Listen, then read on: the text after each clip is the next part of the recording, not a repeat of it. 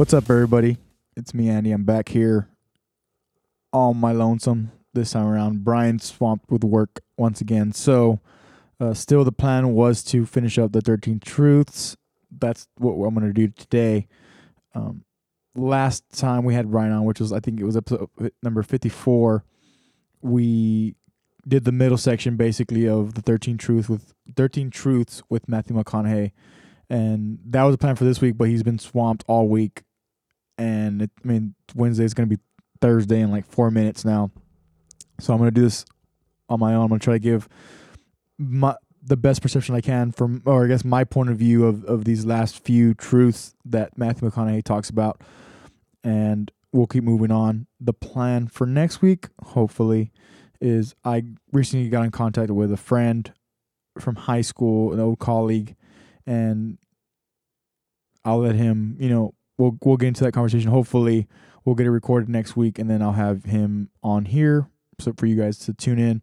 It'll be very interesting because I haven't talked to him, and it'll be cool, I would say, to catch up, because the only way I've been able to keep up with him really is just through Twitter. And we hadn't talked, and he had mentioned something about being on a podcast. I was like, well, hey, let me get you on mine. And so that's the plan. But for now, we're going to get into 13 Truths, and here is number 9. Number 9, from can to want. All right, check this out. In 1995, I got my first big paycheck as an actor. I think it was $150 grand. The film was almost Boys on the Side, and we were shooting in Tucson, Arizona. And I had this sweet little adobe guest house on the edge of the Saguaro National Park. The house came with a maid, my first maid. It was awesome. So I got a friend over one Friday night, and we're having a good time, and I'm telling her about how happy I am with my setup. The house, the maid, especially the maid. I'm telling her, look, this lady, she cleans the place up after I go to work. She washes my clothes, the dishes, puts fresh water by my bed, leaves me cooked meals sometimes. Look, she even presses my jeans. And my friend, she smiles at me, happy that I'm excited over this. She says, well, that's great, Matthew, if you like your jeans pressed. And I kind of looked up at her, my jaw caught hanging open. I stuttered a moment. Had that dumbass look that you get when you just been told the truth and you didn't think about it, and it hit me. I hate that line going down the front of my jeans. I hate that line. And it was then, for the first time, that I noticed it. I'd never thought about not liking that starched line down the front of my jeans because I'd never had a maid to iron my jeans before. And since she did, now for the first time in my life, I just liked it because I could get it. I never thought about if I really wanted it. Well, I didn't want it there, that line. And that night I learned something. Just because you can? Nah, come on. It's not a good enough reason to do something. Even when it means having more. Right? Be discerning. Choose it because you want it. Do it because you want to.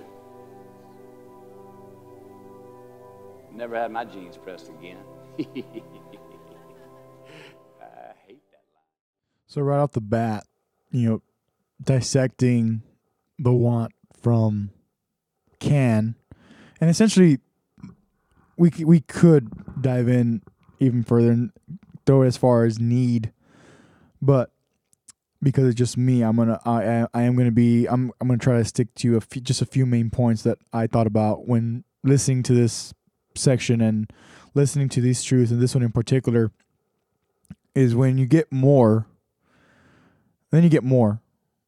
And then you get some more. And by the time you know it, you have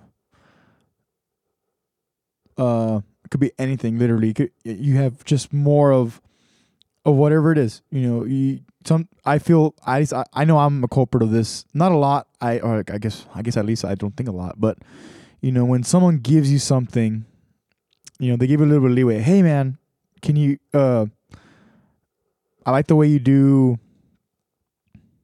That's a bad example. I'm trying to think of maybe something music, but even it wouldn't be a fair example.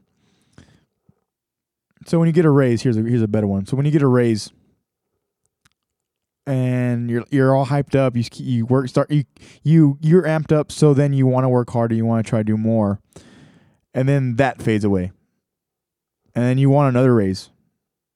Or here's one that I just thought about right now is when maybe you're getting more hours at work. And I know I ran through this when I was working retail.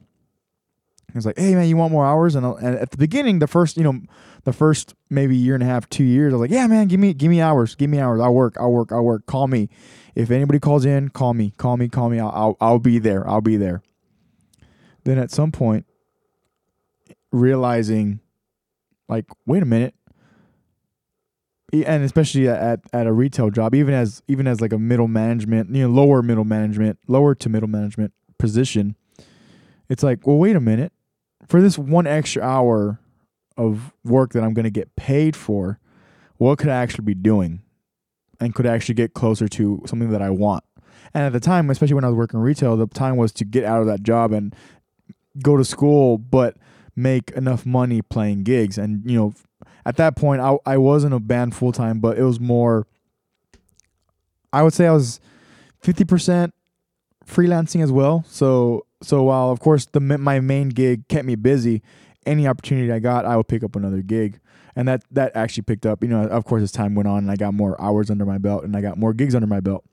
But to stay on track here is to go from can to want, and realizing, okay, and this is the question that I raise to myself now, especially this year in 2018, and we're in the beginning. So these are all, I feel like these are all questions that are building up for myself as well. But it's like, what do you really want? What do I really want? I believe I brought that up even last time with Brian on here. It's like, what do you want? And I've had to ponder on that, and I have to, and honestly, right now, it's more of it's almost a daily thing. I don't want to overdo it with myself, because then I'm going to eventually just like explode, and nothing's going to happen. Nothing's going to come over, because I'm going to give myself, anxiety that I don't need.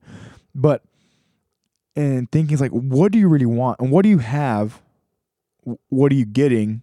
And what do you really want? What do you really want to get out of? And I have to go macro, because that's just the way I roll. Especially even when I'm talking with friends, it's like, well, what do you want in life? Go do that. Go do that.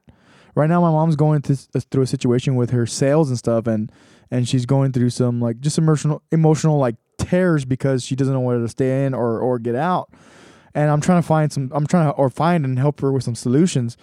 And at the end of the our conversations, usually it's like, well, what do you really want? I mean, you have all these priorities anyways. And this is what I always have to go back to the fact that I'm always detached from someone else's situation when they bring it to me. So when I'm in my own stuff, it's like, well, I have to really, really, really, really, really, really think about it, and really give the time, set time aside. And usually my time aside is really when I'm not working tangibly. Like, let's say I'm at a show, I'm playing the show, I'm in the moment. But let's say I'm here at home, or even when I'm substituting, some of the stuff like that I'm able to help the kids with, I'm helping them with math, but I'm still able to do a lot of thought process work, because there is a lot of downtime for me.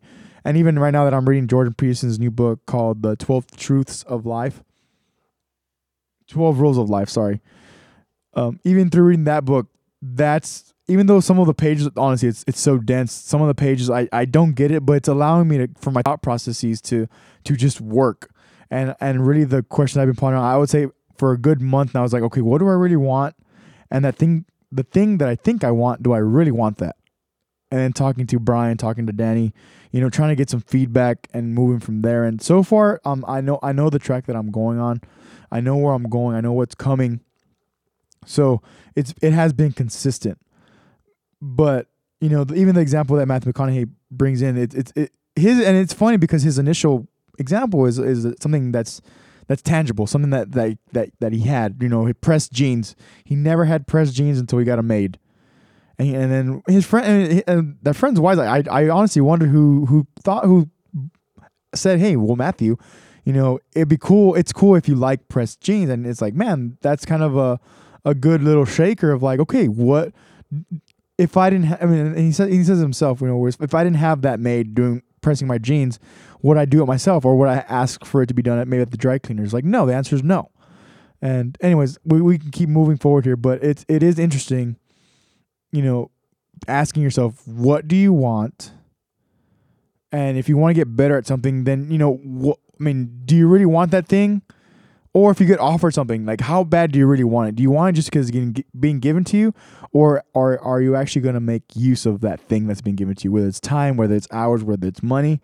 And it's interesting because I feel like it's real easy for us to say, oh, yes to money. And, oh, yeah, I'll do it. Just, give me this or give me that. And at least for me, honestly, is I'm trying to turn a page where it's like, okay, do I really want that thing? And what's it going to really cost me? In 6 months, what's it going to cost me? In a year, what's it going to cost me? Is it going to cost me anything? And if I don't think it's going to cost me, can it possibly cost me something? Whether it's my time or maybe giving my time somewhere where it's like, oh man, would I really use those 4 hours more productive, or am I going to, procrastinate, or am I going to give this other thing that I'm not going to give 100% to more hours? So that's my thought on that truth. We can move on to the next truth. Number 10, a roof is a man-made thing. This may cut a little close to the bone since the geography, but I think we all were there, and we'll all remember where we were. But in January the 3rd, 1993, it was the NFL playoffs, and your Houston Oilers were playing the Buffalo Bills. The Oilers were up 28-3 at halftime, 35-3 early in the third. Frank Reich and the Bills come back to win 41-38 in overtime for one of the greatest comebacks in NFL history.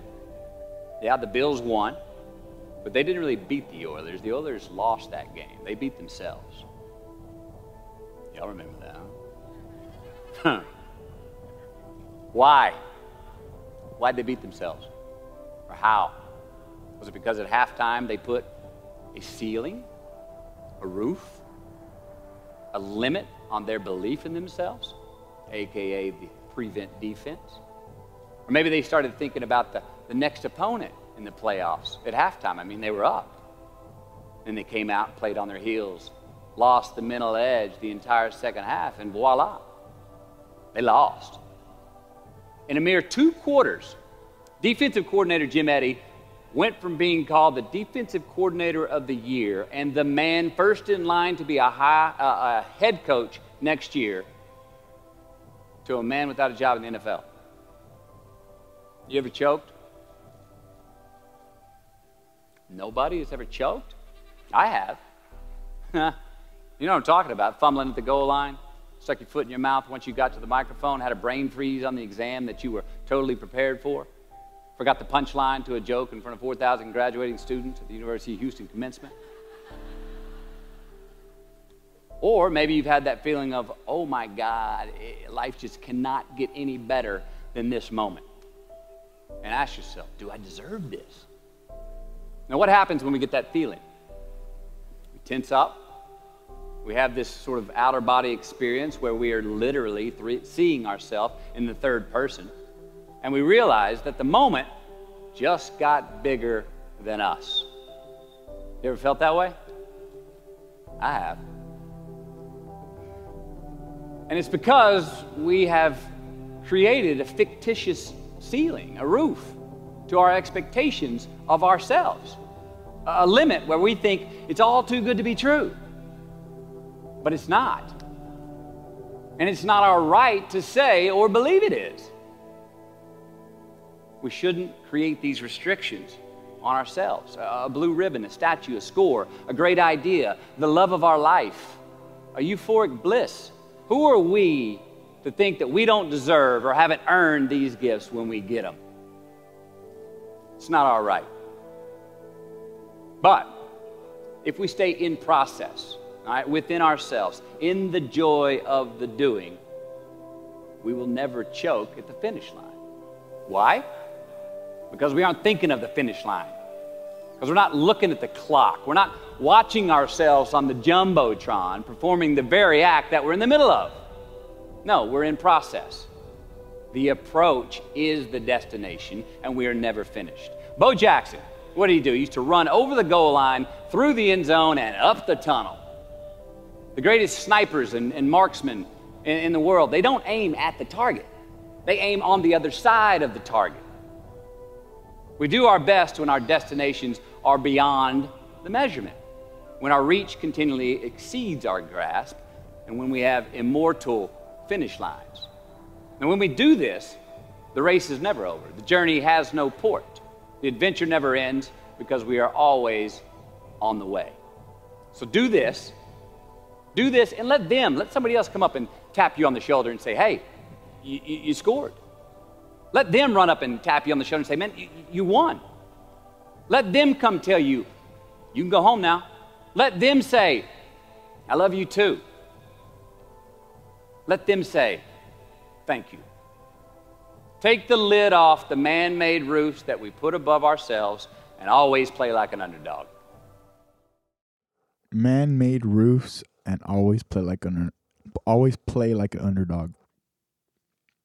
Man, this one was a big one, and obviously it still is for me, because I know I've talked about this over and over. We're dealing with accepting thank yous from others and not taking or not rejecting other people's gifts.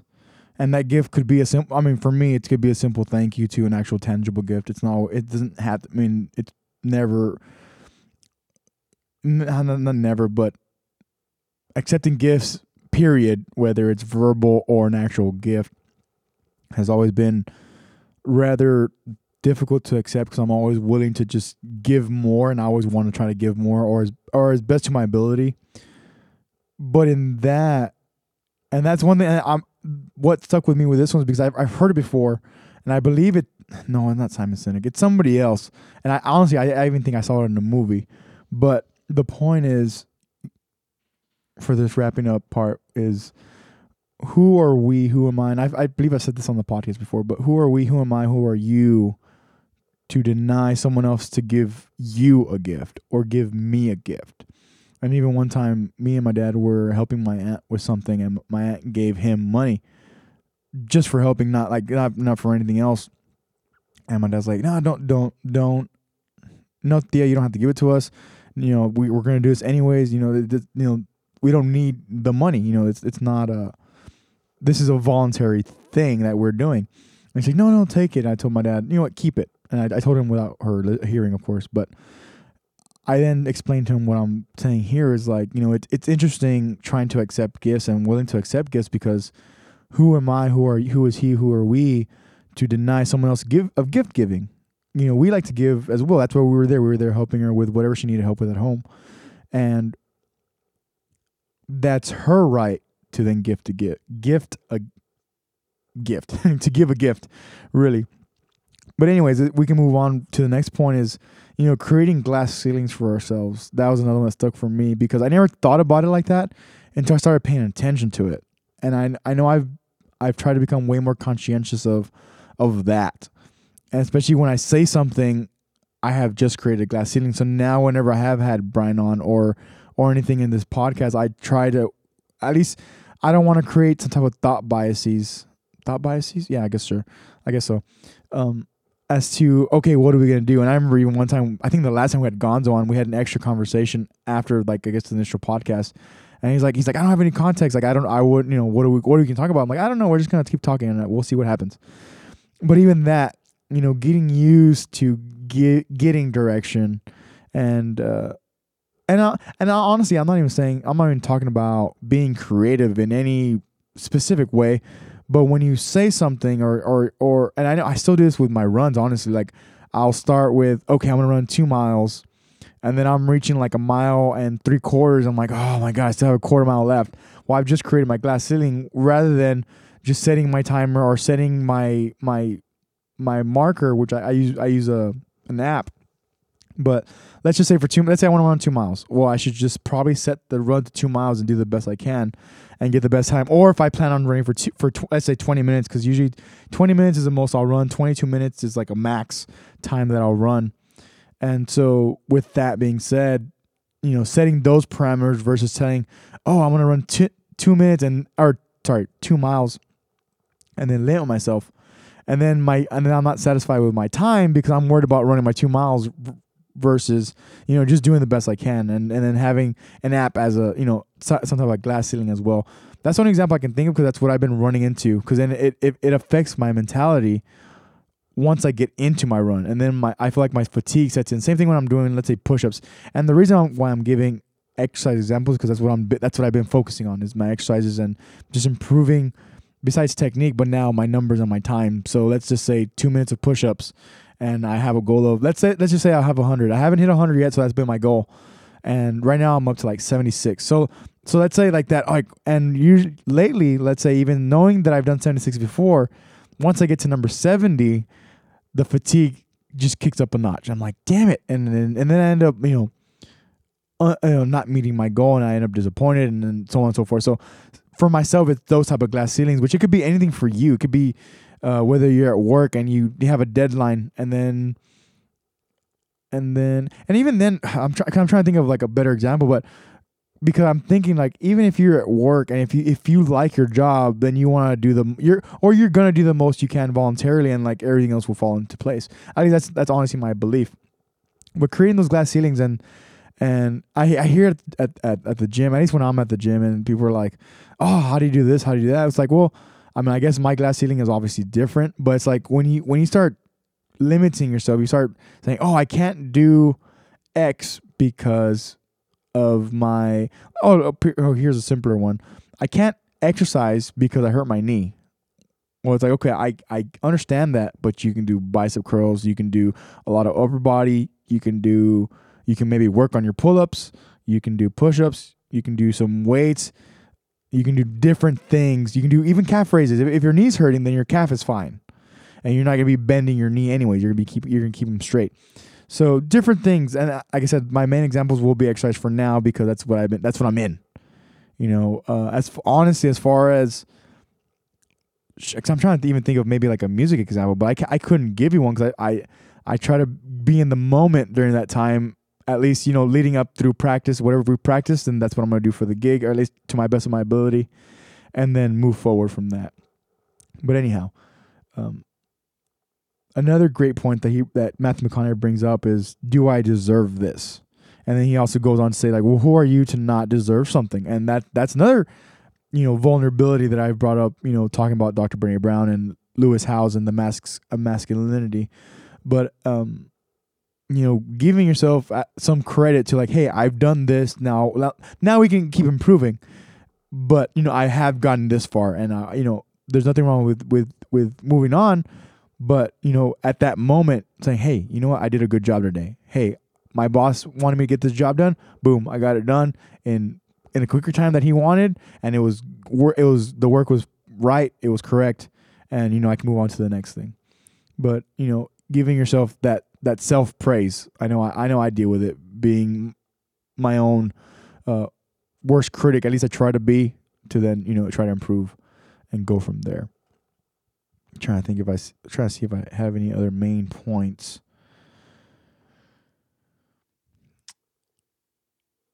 The final point is always on the way, and he says, you know, the approach is the destination, and we are never finished. And that I do feel like I have developed over the past year, like saw it, like where like now I feel really confident, or I feel really strong about that saying, especially because I've heard it from multiple people. You know, Jocko says it. Matthew McConaughey has now said it. There's always different things, different ways to improve. And frankly, right now, at least for the people that I know, they're centering in on that one thing. And like we all are.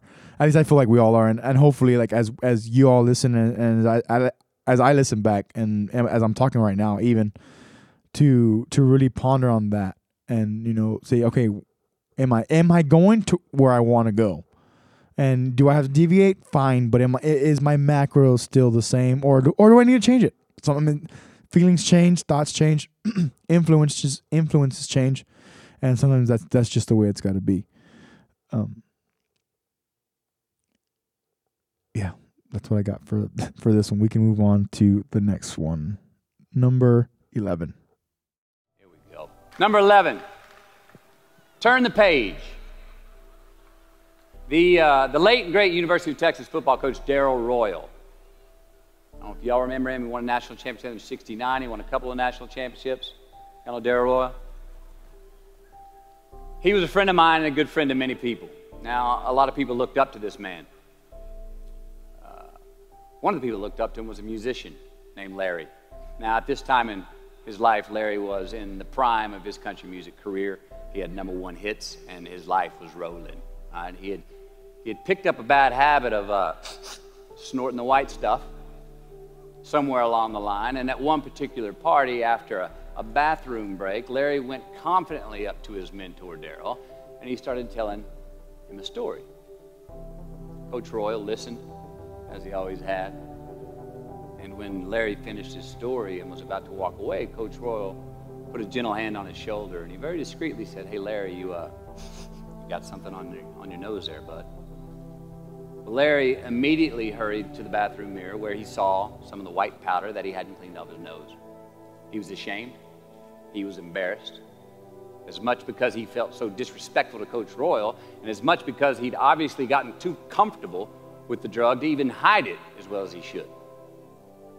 Well, the next day, Larry went to Coach's house. He rang the doorbell. Coach answered, and he said, "Coach, I need to talk to you." Darrell said, "Sure, come on in." Larry confessed. He purged his sins to Coach. He told him how embarrassed he was and how he had lost his way in the midst of all this fame and fortune. And towards the end of an hour, Larry, who was in tears, he asked Coach, he said, "Coach, what do you think I should do?" And the coach, being a man of few words, just looked at him and calmly said, "Larry, I have never had any trouble turning the page in the book of my life."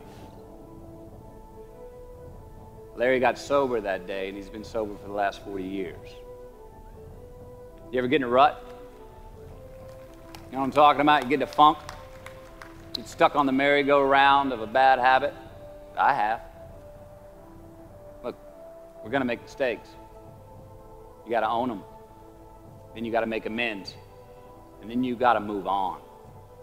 Guilt and regret kills many a man before their time. So turn the page, get off the ride. You are the author of the book of your life. Turn that page. Turning the page. This truth was a big one for me because I feel like, at least for the people that I know, the ones, especially for me, especially for the ones that are my age-ish, is that this is the bigger time that we're actually conscientious about our failings and winnings. So trying to turn a page may seem hard to do. And the one question I ask when it comes to considering turning a page is, what am I doing, and am I doing that thing to stay relevant? And that's this. I guess that'd be the primary question that I ask. Am I doing this thing for relevancy? Why am I playing music? In my case, why am I playing music? Or in your case, why are you at that job? I feel like it's maybe kind of hard to describe, some type of 9-to-5 job and say, is this relevant to what I want? But even then, for me, I just feel strongly about it, where it's like, well, it should be relevant to what you want and what you're doing, and a purpose, whether you think so or not, or you're just moving around. Moving around, kind of wandering, and maybe not as conscious as you maybe could be, or maybe you want to be more conscious. Maybe you don't want to be more conscious. But even then, are you what are you? If you're doing something that you feel like you have to stay at, why are you doing it? And what is your further pondering on? Okay, where is this going to get me? And even when he says, we've all been in a rut, and that rut could be career-wise, it could be personal life, it could be with ourselves. I think that's where depression comes in. And I've never, I believe I've talked about it on here, but I've only talked to a few people that maybe have dealt with it themselves. And I've always brought up Tim Ferriss because he has an example. I mean, he gives his story on Tools of Titans. He talks about, I mean, being on the verge of suicide, and he was even going to go through with it. It just so happened that his mom got an email or a letter in the mail about this book, and his mom called him right away. And, they essentially, she's his guardian angel. She's the one who saved his life. And because of that moment, now I can talk about like his example. I've never even been near that. But the point is, getting in a rut, getting out of a rut, and turning the page at the end of the day, you have to be somewhat selfish. And I work on this not constantly, but I feel like it comes up in important moments where it's like you have to turn the page. Sometimes you just say, you know what? This is what I've done. Am I in the wrong? If I'm in the wrong, okay, I'm in the wrong. It's my fault this didn't work out, and it's time to keep going. Maybe it's not your fault. Maybe you did all the work you could do. Maybe you were there in that moment. You were there when you got that call. You were there when that other person felt like they needed you the most. And even sometimes that's not enough. And when that's not enough, and the reason why I feel like I feel like I can go on about this because like I feel like I dealt with this myself. It's like, okay, you know what? This situation didn't work. This situation didn't work. I'm going on to the next thing. And frankly, that's what brings me here. Even I mean, I always go with even starting the podcast. It's interesting what more that this year will bring. And like I said, I am going to try very hard to bring some more guests more often. And frankly, the biggest thing I just see that clashes is just time. A lot of people that I want to talk to, that I'd like for everyone else to hear is, their schedules just as, unaligning as mine is, especially, a weekend out here and there and then coming back home. And like last week where I was just, honestly, I was dead tired. I couldn't focus on, okay, what am I going to try to bring to the podcast? Luckily, Adam Robinson had brought up some more things.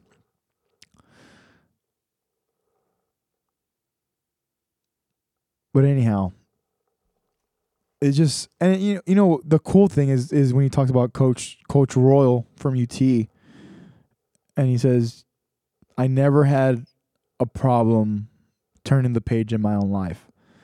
And then Matthew McConaughey closes out with, I think he says, many a man, they die of regret and guilt way earlier than they actually die. And for me, I've realized that ever since December going into this month, or going to January, now we're in February, and the feeling that's getting stronger for me is like, okay, guilt, regret. What am I feeling right now as far as, will I regret this if I don't do it? Will I and for me, honestly, and this is where the risk aversion takes place. Like, well, will I regret it if I do this thing? Like, what are the consequences of this, making this decision? They could be really anything. And so at least for me, it's only going stronger. So it's making me gain perspective, but also leading me to where I feel I need to go. And at the end of the day, it's a want because, it's my choice. I'm going through these questions. I'm trying to ponder on these statements for myself as well. And I hope everybody else does that for themselves. But it's leading me to then, okay, am I going to regret this? When I'm 40, when I'm 45, when I'm 50, when I'm 80, when I look back and be like, man, I should have done that thing. And there's even the conversation I had with my dad last Thursday, a week from today, where I was talking to my dad and he's like, you're going to get to that woulda, shoulda, coulda stage. I was like, hell no. I'm like, if that's your answer, then I can't keep going in the direction that I'm going. And he's like, well, you know what you're doing. If you've thought about this long enough and you're sure of it, then by all means. And so that was my main thing, and that was the last thing, one of the last things that Matthew McConaughey closes out with is the fact of regret, and tying Coach Royal on that whole situation with Larry, and even then, substance abuse. That's such a powerful thing. And right now, the buzz that I hear more is like is it opioids? I hope I pronounced that right. But either way, painkillers and stuff like that, like how addictive all that stuff is. It's so insane what's going on with the pharmaceutical side of the U.S. and mainstream media. Not to mention, of course, Jordan Peterson and Ben Shapiro and Dave Rubin and all these other people that I am listening to actively, and trying to get both sides and be like, okay, which side do I follow and what do I really believe? And, and maybe someday we'll get into that. I definitely want to talk about Jordan Peterson's book, but not to get, I was going to get sidetracked, but let's not do that. Anyhow, no regret. Think about it. And this is the question that I've reiterated to Gonzo when one time he's like, well, what if I miss out on this? He's like, and so my answer to that was, dude, if you don't walk away, what are you going to miss? Like, what aren't you gaining from walking away right now at this moment? And that's one thing I brought up to him, and I haven't brought up to him in a while, but in listening to these truths and regret, it's like, well, if you think you're going to miss something, well, then what aren't you going to miss? What else would you miss if you actually continue thinking that, or continue waiting on something else or somebody else? Maybe it's that job, maybe it's that person that you're waiting on. It's interesting how we can get caught up. I mean, it's a human thing. Like, I'm not judging anybody. I go through it. People that I know go through it. It's like to me, it's a fascinating thing the way we react to certain situations. So with that, we're going to move on to number 12. Number 12. Give your obstacles credit. You know those no fear T-shirts that were out? I don't know. People used to wear them 10 years ago. No fear. You may remember those, or is it just me? I saw them everywhere. All right. I don't get them, and I never did. I mean, hell, I try to scare myself at least once a day. I mean, I get butterflies every morning before I go to work. I was nervous before I got here to speak tonight. I think fear is a good thing. Now, why? Because it increases our need to overcome that fear. All right, so say your obstacle is fear of rejection. All right, you want to ask her out, or you want to ask him out, but you fear that he or she may say no. All right, you want to ask your boss for that promotion, but you're scared he's going to think you're overstepping your bounds. Well, instead of denying those fears, declare them. Say the fear out loud. Admit it. Give them the credit they deserve. Don't get all macho and act like they're no big deal. And don't get paralyzed by denying that they exist and therefore abandoning your need to overcome them. I mean, I'd even subscribe to the belief that we're all destined to have to do the thing that we fear the most anyway, at some point. So give your obstacles credit, and you will, 1, find the courage to overcome them, or you will, 2, see more clearly that they're not really worth prevailing over. So be brave, have courage, and when you do, you get stronger, you get more aware, you get more respectful of yourself and that which you fear. So fear, which for me ties into regret. Because what I'm finding as I'm diving more into regret and relevancy and consciousness, being conscientious, these questions that have been coming up, it's like, what do you fear more than death itself? And that's probably the biggest question that I've come up with lately. And I don't know. I mean, I don't know if anybody else has heard it before, but I believe I've heard it before. And it can tie into a cliche, like live life to the fullest, and even that can be very vague. And I'm finding that to be very vague now, because it's like, well, what does that even mean? And I feel like I get this from now Jordan Peterson, for listening to so many of his lectures and his talk, like just his speeches and talks that he's had at various places and conversations he's had. But it's like, well, what does that mean? And trying to define that for yourself. So then, okay, I'm fearful of this. Well, why are you fearful of it? And are you going to conquer it, or is there actually a bigger fear, an actual underlying fear that you need to maybe mitigate? Maybe there's a subconscious thing there, like you're acting a certain way that's like, okay, I need to get rid of this fear, and it's something that you can actually work on. Or maybe it's turning the page, tying in regrets. Sorry, it's alpha brain. It's kicking in. It's like 12:30 and alpha brain's barely kicking in. But at least that's how I tie it. The sequence of this is pretty genius. Turning the page, and then from there, fear. And, you should aim for what you fear the most. And for sure, for my answer is, my biggest fear is regret. Excuse me. It's regret.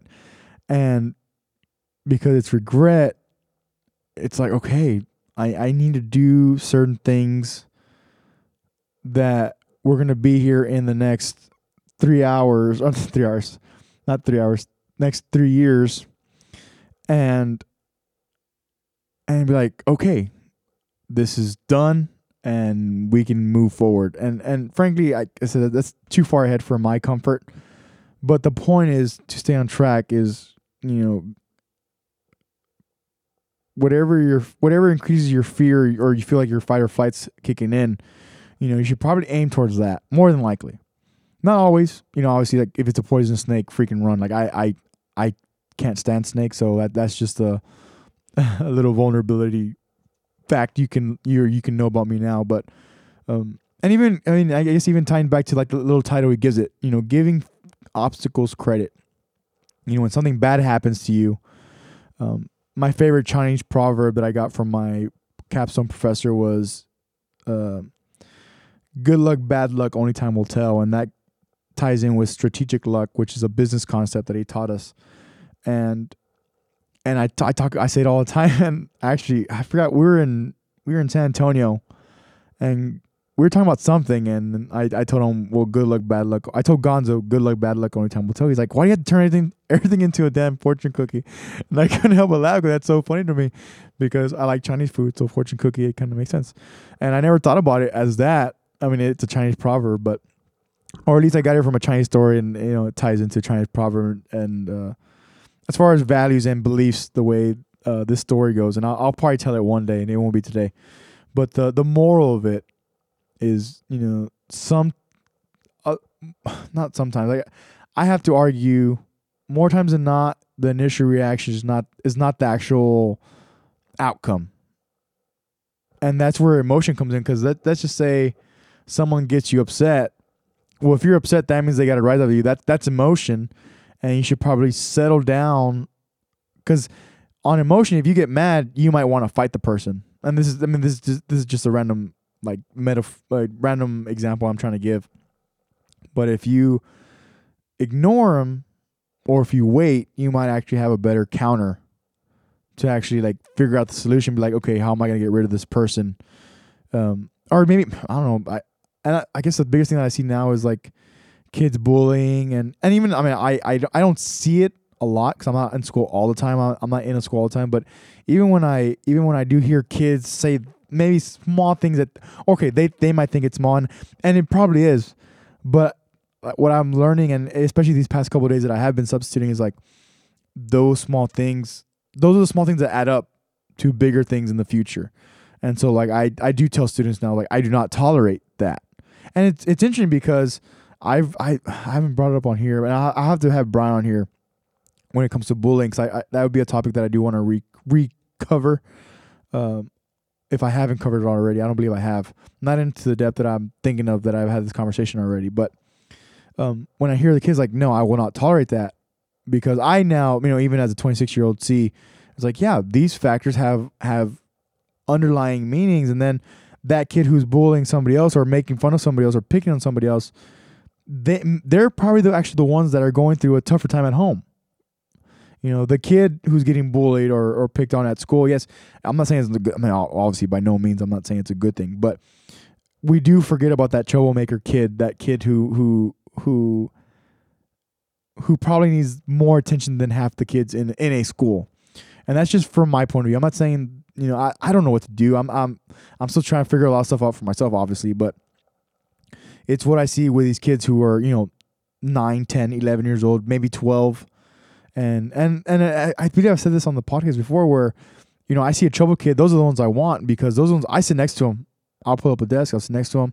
Be like, hey, what's going on? You want attention? Boom. Let's go. Let's talk. I'll talk with you. I'll sit here. And it's interesting. And I guess the next point that's interesting is, when I address those fears with those kids, they usually they become very vulnerable. They realize like, hey, like I can talk to this person, because he actually cares, and I honestly I can only imagine what some of these kids are going through, because I've said on here where I've had a great childhood. I've had a great living. I got my college degree. I'm back here. I'm doing what I want. 80% of the time, which is great for me, and I'm completely satisfied with that. But listening to these kids who are the troublemakers and watch out for this kid and watch out for that kid is like, well, actually no, listen to that kid. Don't watch out for him. Go listen to him. Ask him some questions and see what happens. And lately I have been prying maybe a little bit too much, and that's okay. Like for me, it's not that I don't care, but it's because I actually care that at least I want to care that much, and I do care that much. Where it's like, hey, person, I'll just give a random name, Joe. That's not any of the students. So Joe, hey, what's going on? How are things at home? Or hey man, is your dad around? What's your dad doing? Where does he work? I think I haven't gotten that deep, but I have asked a student, hey man, what does your dad do for a living? And he's like, well, I don't know. And I knew the answer, because I mean he's a quote unquote troublemaker. It's like, no, I see you, man. I see you. And after that he avoided me. And I've had those too. I mentioned that, where it's like I've had those kids who open up like, sir, this is going on, or this is what's going on. This is what's really going on. Okay, cool. Go talk to the counselor. Go. I'm sending you. Go do it. Go tell him exactly what you told me, and we'll be done with that. And then there's other students where I've had one, even last semester in the fall, where, sir, just let me go to ISS. Let me go to ISS. I'll just go to ISS. I don't want to talk. I don't want to talk about anything. Okay. And I try my best not to send them, I guess for those who don't know what ISS means, it's in-school suspension, which is basically a type of isolation room. And the kids that I work with, sometimes send themselves there, and they'd rather do that than be in my class. And frankly, I try my best to not get them there, but then, for whatever reason they go, obviously they don't listen. I try to get them to a certain point where like, hey, I'm here to listen. I try to listen I try my best to listen. And even when I've talked to Luis more recently, and the way I explain it to him, and I try to explain to other kids as best I can, is, I was 16 once. And the cool thing is I'm only 10 years older, so I'm not a parent. I'm not a fully glorified adult. I'm working there. I'm working to that. I'm working to get to that goal, but I'm not there yet. But I'm like, I can put myself in your, or at least I can try to put myself in your shoes, and then listen to you and see what solutions we can come up with. And then even when I talked to Luis last week, he's like, okay. He's like, that makes more sense. I'm like, yeah. I'm like, I get it. I was in your shoes 10 years ago. It's not as far away as you think. And that's why. And then the last thing I closed with Luis was with, I'm like, when you turn 26, I'm like, you're gonna know exactly what I'm talking about. And he's like, okay. So I'm like, just wait. I'm like, don't be in a rush. I'm like, I'm just letting you know what's ahead. And what I know from my experience of being a 16-year-old at one point. But anyways, giving obstacles credit, being grateful, and that's totally cliche. Of your past helps you with your future and this and that, but honestly it really does, and realizing like, oh man, if I didn't go through that thing, I wouldn't have wanted to be better at this. If I didn't get denied the job, if I didn't get denied the promotion, I probably wouldn't have worked harder to then get a promotion and then some. Maybe your bonus, maybe your pay raise will be more than what you expected because you've worked so hard. Maybe you got the attention of that person that you want. It could be, obviously I always bring up career and personal because it's pretty much what I'm going through with myself. And so if I can bring any relevancy or points that people can be thoughtful about, well, that's the whole point. All right, people, we're on the last one here. Truth number 13. Number 13. So how do we know when we cross the truth? 13. Someone was asking, why did I pick 13? That's an unlucky number. Well, I don't know when 13 got the bad rap and became the mongrel of numerology. It's never done me wrong, 13. In fact, 13 has been a pretty lucky number for me, and I want to tell you how. I've always taken these 21-day trips by myself to far-off places where I usually don't know the language and nobody knows my name. They're adventures, one, but they're also a purge. All right, they're a cleanse for me. They're like a 21-day fast from attention, from all the things I have in my well-appointed life. They're a check out so I can check in with me. see how I'm doing, be forced to be my own and my only company, to have a look in my mirror. And we all know what can happen when we do that. Sometimes we do not like what we see. Well, in 1996, right after I got famous from a film I did called A Time to Kill, I headed out on one of these 21-day walkabouts, and this time to the jungles and the mountains of Peru. The sudden fame that I'd just gotten was somewhat unbalancing. My face was everywhere. Everyone wanted a piece of me. People I'd never met were swearing that they loved me. Everywhere I went, there I was on a billboard, a magazine cover. It was just weird overall. You know, I was asking myself, what's the reality in this and what's the bullshit? Did I deserve all this? These were all questions I was asking myself. Who was I was another. Now, there's always an initiation period with these trips, an amount of time that it takes for the place to initiate the traveler, the time it takes to disconnect from the world we just left and become completely present in the one we are traveling in. Now, for me, that initiation period usually lasts about 13 days. 13 hellish days until I am out of my own way. Well, it was the night of the 12th day of my 21-day trip. I'm settling into camp. I'd already hiked 80 miles to this point, and I had a 3-day trek ahead of me to Machu Picchu. And I was full on sick of myself, wrestling with the loss of my anonymity. I was guilt-ridden for sins of my past. I had a lot of regret. I was lonely, disgusted with my company, mine, grappling with these demons on this night. I couldn't sleep. All of these badges and banners and expectations and anxieties that I was carrying with me, I needed to free myself from them. So I stripped down to nothing. I took every moniker that gave me pride and confidence, all the window dressings, the packaging around the product. I discarded them all. I got rid of my lucky and faithful American cap. I stripped off all my talismans from adventures past. I even discarded my late father's gold ring with an M on it that he gave to me. And it was a meltdown of he and my mom's class rings and gold from my mom's teeth. I even got rid of that. I was naked, literally and figuratively. And I got sick. I felt clean. I felt free and light. Along a muddy path on this walk, I turned a corner. And there in the middle of the road was this mirage, this magnificent pinks and blues and red colors that I'd ever seen. It was electric, glowing and vibrant, just hovering just off the surface of the jungle floor as if it was plugged into some neon power plant. I stopped, I stared. There was no way around it. The jungle floor in front of me was actually thousands of butterflies there in my path. It was spectacular. So I stayed a while. And somewhere in my captivation, I heard this little voice inside my head say these words. All I want is what I can see.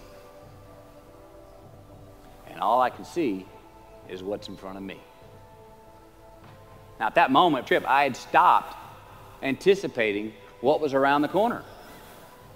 For the first time, I stopped thinking about what was coming up next, what was up ahead. Time slowed down. I was no longer in a rush to get anywhere, and my anxieties were greatly eased. A few hours later, I returned to camp. Even the local Sherpas I was traveling with, they noticed calling out to me, "Sois luz, Mateo, sois luz," which means you are light in Spanish. See, I forgave myself that morning. I let go of the guilt. The weight that was on my shoulders was lifted. My penance was paid, and I got back in good graces with my God, and I shook hands with myself, my best friend, the one that we're all stuck with anyway, ourselves. And from that morning on, the adventure was awesome. I was present. I was out of my own way. I was not anticipating next. I was embracing only what was in front of my eyes and giving everything the justice that it deserved. You see, I crossed the truth that morning. Now, did I find it? I don't know. I think it found me. Why? Because I put myself in a place to be found. I put myself in a place to receive the truth. So how do we know when we cross the truth? Well, I think the truth's all around us all the time. I mean, I think the answer, is always right there. I think it's all around us. We just don't always see it. We don't always grasp it, hear it, access it. Usually because we're not in the right place to do so. So what do? First, I believe we've got to put ourselves in the place to receive the truth. Let's admit it. We live in an extremely noisy world with all kinds of frequencies coming at us. We got commitments, we got deadlines, fix this, do that, plans, expectations, and they all make it hard to get clarity and peace of mind. So we have to consciously put ourselves in places to receive that clarity. Now that may be prayer, that may be meditation, that may be a walkabout, that may be being in the right company, a road trip, whatever it is for you, schedule that time. Schedule it. So, if we do that, if we hear it, if we put ourselves in a place to hear it, and we do, and it's become clear, a truth, natural and infinite, then the second part comes, which is to personalize it. Ask yourself how it works for you, how it applies to you personally, why you need it in your life specifically. And if you do that, then comes the third part. Have the patience to internalize it and get it from our intellectual head, thinking about it, and into our bones and our soul and our instinct. Now, we cannot rush this part. It does take time. So if we get that far, we've received it, we've personalized it, and we've internalized it. Got to have the courage to act on it, to actually take it into our daily lives and practice it, to make it an active part of who we are and live it. We can do that. All right, if we can do that, then we have what I believe is heaven right here on earth. And that's the place where what we want is also just what we need. I mean, that's the ticket, isn't it? Think about it. I know that's where I want to live. While we're here, and they're going to run across the Jumbotron, let's make it a place where we break a sweat, where we believe, where we enjoy the process of succeeding in the places and ways that we are fashioned to, where we don't have to look over our shoulder because we're too busy doing what we're good at, voluntarily keeping our own counsel because we want to, traveling towards immortal finish lines. We write our own book, overcoming our fears. We make friends with ourselves. And that is the place that I'm talking about.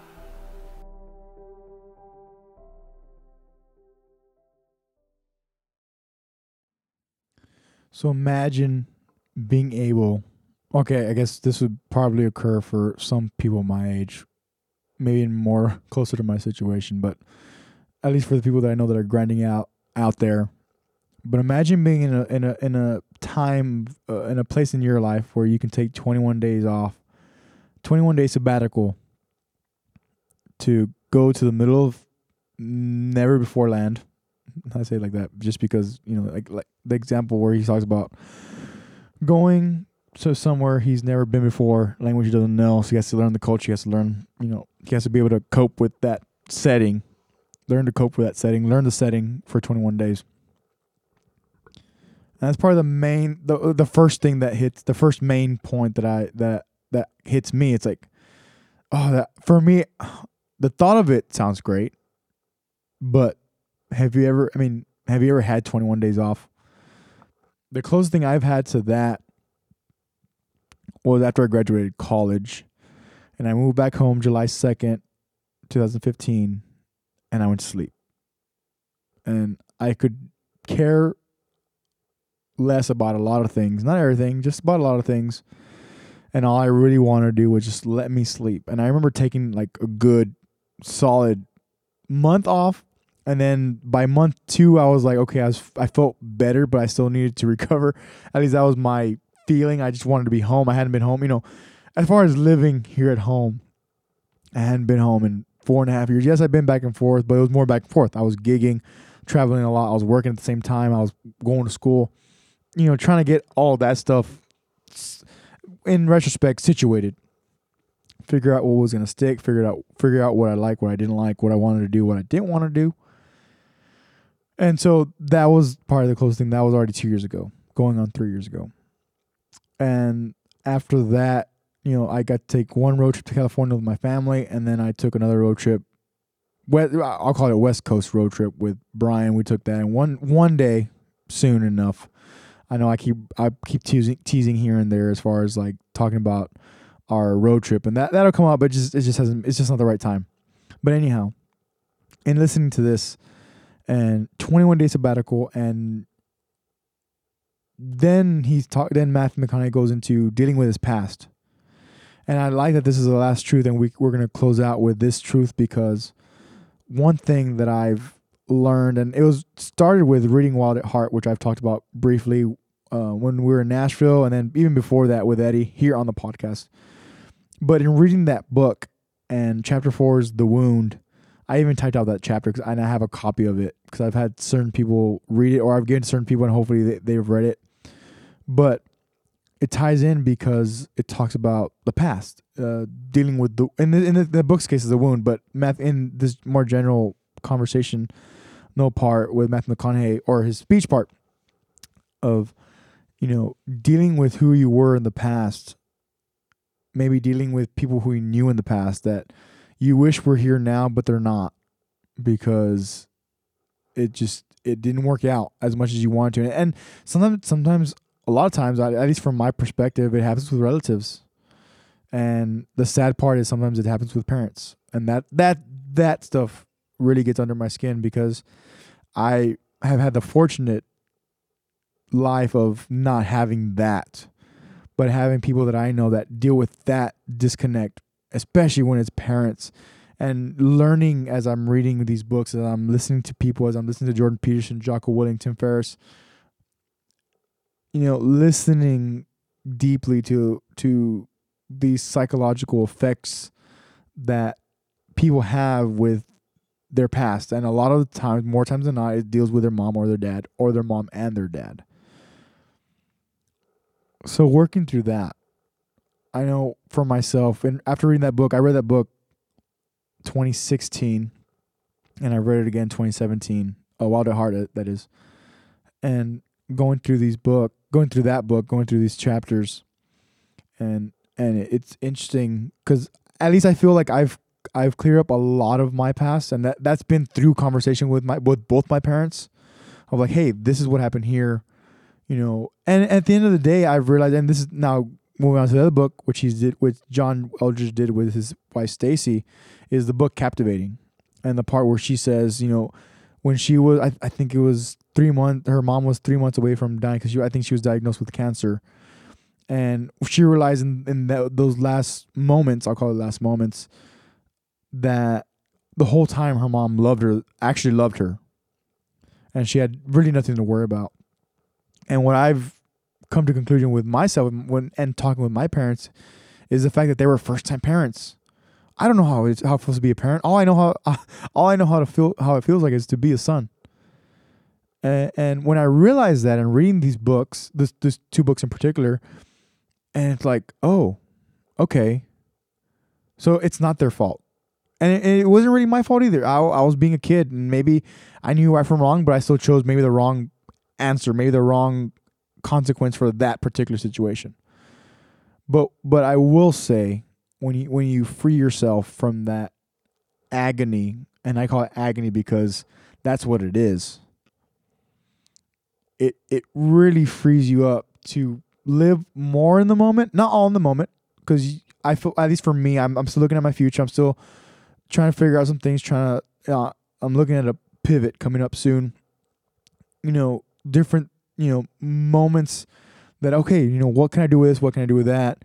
Then let's say I'm on stage. Well, I'm in that moment. I'm not thinking about a business. I'm not thinking about the podcast. I'm not thinking about, oh, what am I gonna do after? What did I do before? Oh, what did he say? What did she say? What did I do? What didn't I do? Like, no, I'm in the moment. So I know I'm getting closer to living that, which what even Matthew McConaughey talks about.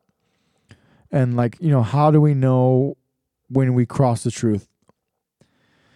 And when he brings up that quote, he says at the beginning, but then he says it at the end. And when I and more recently than not, and this was probably about a month ago now, we were off from gigs. We hadn't started gigging really yet for the year, but Gonzo had come over and we were having some drinks and we were just chilling.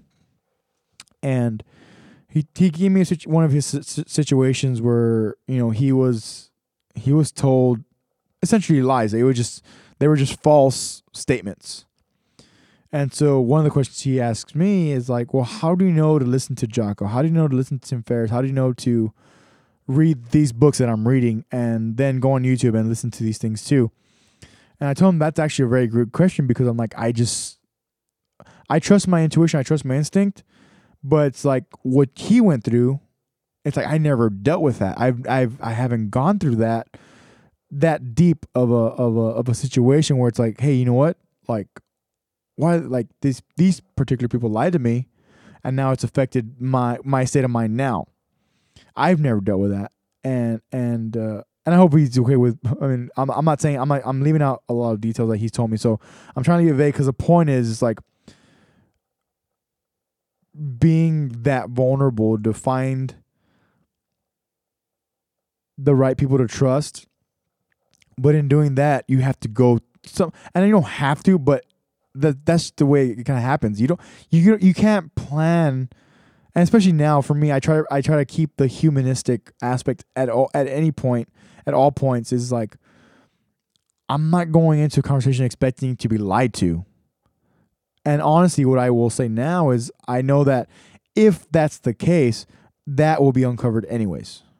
And I'm not fishing for lies. I am trying to give people my truth, my perspective. You all listening, I of course is much appreciated, but trying to give my perspective for the time being, and as it's evolving, coming up with these new things, maybe not necessarily new ideas, but ideas that I've read about or thought about, and how they've impacted my personal life or my life in general.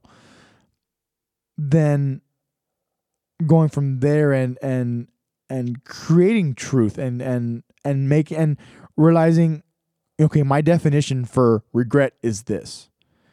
My definition for success is this. My definition for I'm trying to think of maybe one more thing. My definition for truth is this. This is my definition of truth. And maybe I give people a lot of benefit of the doubt, but I know I do try to. I only mitigate it through giving people time, and I give people time, and eventually the truth will come out. And if it's consistent, then it's consistent. Cool. And if it's not, then okay. Then I know where my next move is going to be, and what I'm going to do next, essentially. So, 13 truths. We've just wrapped it up. I hope that my points have done well with you guys, with everybody listening.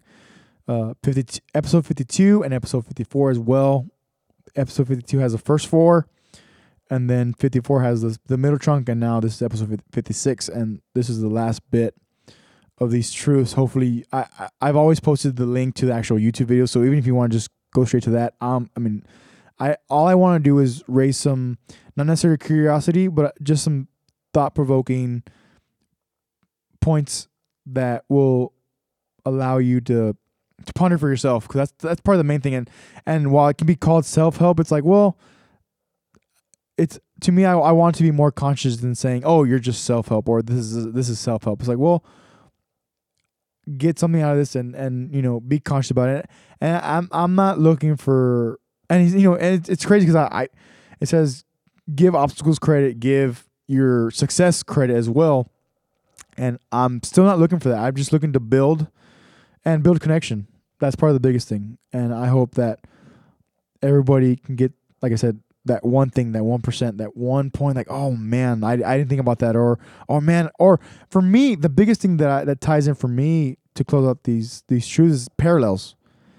It's listening to Matthew McConaughey, it's listening to Jordan Peterson, it's listening to Jocko Willink, and they say certain things that they've experienced throughout their lives. They're like, oh man, I've thought that too, or oh man, I experienced that in this way. And to me, I tie that to have a characteristic that makes me relative to this person. Anybody from Zig Ziglar, Jocko Willink, Simon Sinek, any of these people that I've talked about over the past 56 weeks on this podcast. But parallel is what's driving me for content. And then, okay, what are we doing with this information? How are we processing it? But anyways, that'll be a wrap for today. I hope that everybody has had a great week, and hopefully next week's plan will go according to plan. You know, the Joker from The Dark Knight always says, you know, everybody gets all flustered when everything goes, or everybody stays calm when everything goes according to plan. But when you break the plan, that's when everybody goes hysterical. So we will see you all next week. Movingwithlive.co. You can find me on Instagram. My personal Instagram and Twitter is at Andy_1844. Get at Brian on Fiverr. Get him some work so he can help relieve some of his work stress. Eddie Signs, EddieSignsMusic.com. Listening out for his single When I Was Young. This week we're off with him, but we'll be in Backwoods, Ingleside, February 17th, which is the following Saturday. We'll be out there, and then some other gigs coming up as well, and then we'll be out of February before you know it. We're only about 2.5 weeks out, which is crazy. But anyhow, we'll see you guys next week, and keep moving.